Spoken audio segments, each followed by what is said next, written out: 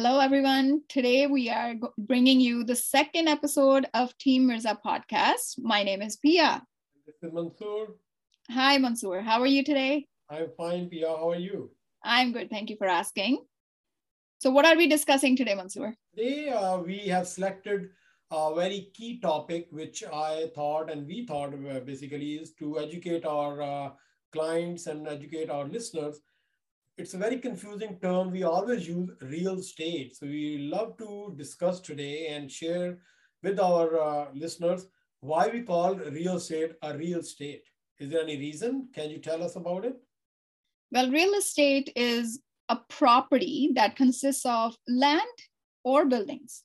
So real estate is the land which also has permanent improvements attached to it, whether they are natural or man-made, which includes we have creeks, like we have water on our land, we have the trees, minerals, we build buildings, houses, we do, make fences, or we build bridges. So real estate is a form of real property that we can feel, we can touch, we can see. Excellent. And I also like to share that real estate includes the properties which can be air rights above the land and underground rights below the land.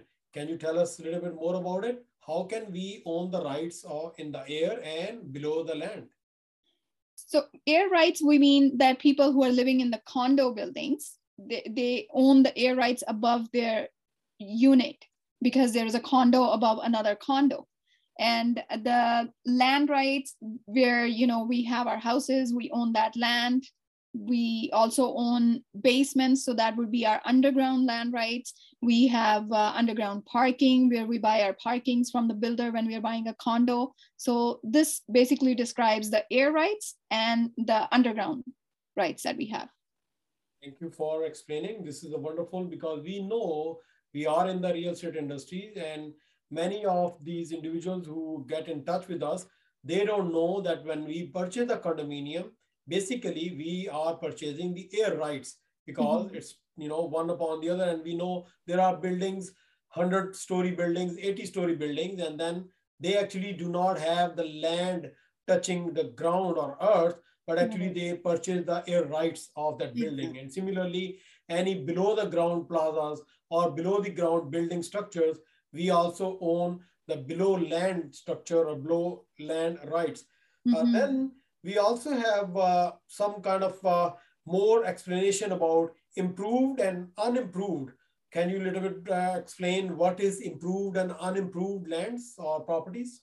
So improved and unimproved basically means where you have the city facilities attached to your piece of land, and unimproved would be you do not have, like, we hear people buying rural properties, or you hear, oh, there's a septic tank on my property, I need to get the tank, get inspections and all that sort of stuff. So when you have these facilities on your land by the city, it's called improved land. But if you're buying some rural property where the city has not yet reached, and they still have to get there and start the basic facilities of a septic tank or a municipal water and all that stuff, then it's called unimproved. And the person who is buying it or the person who is living on it, they have to do their own part and get all those facilities attached to their piece of land. And in addition to this, the unimproved or improved can be that those properties who have these facilities available on the land, whether it's being done through the city or done by the owner, if all the facilities are given, provided, and already developed, it's called improved. And if it's not, then it's called unimproved. There's no facility right now. It could be just a vacant land. It could be just a farmland where you have to go and add whether personal sources or get connected to the cities.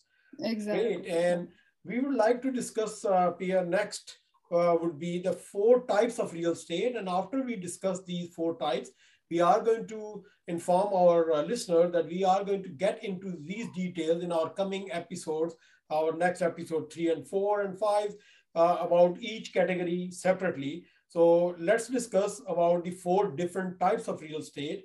What would be category number 1?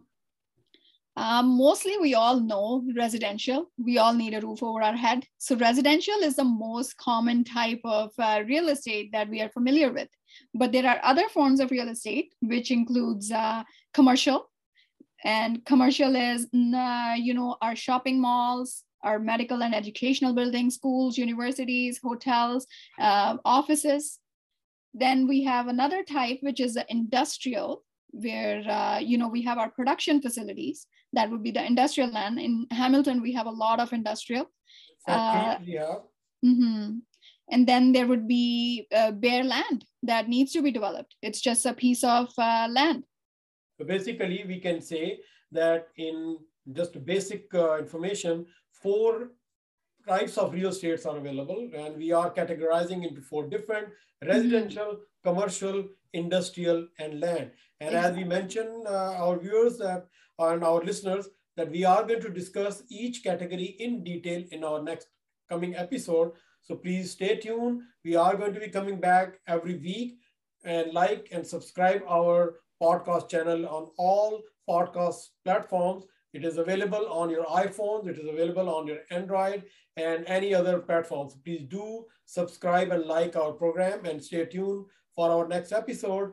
Thank you, Pia, for taking time and getting this excellent information and very knowledgeable details about real estate. So at least now our listener will know why we call real estate a real estate. So thank you and have a great day.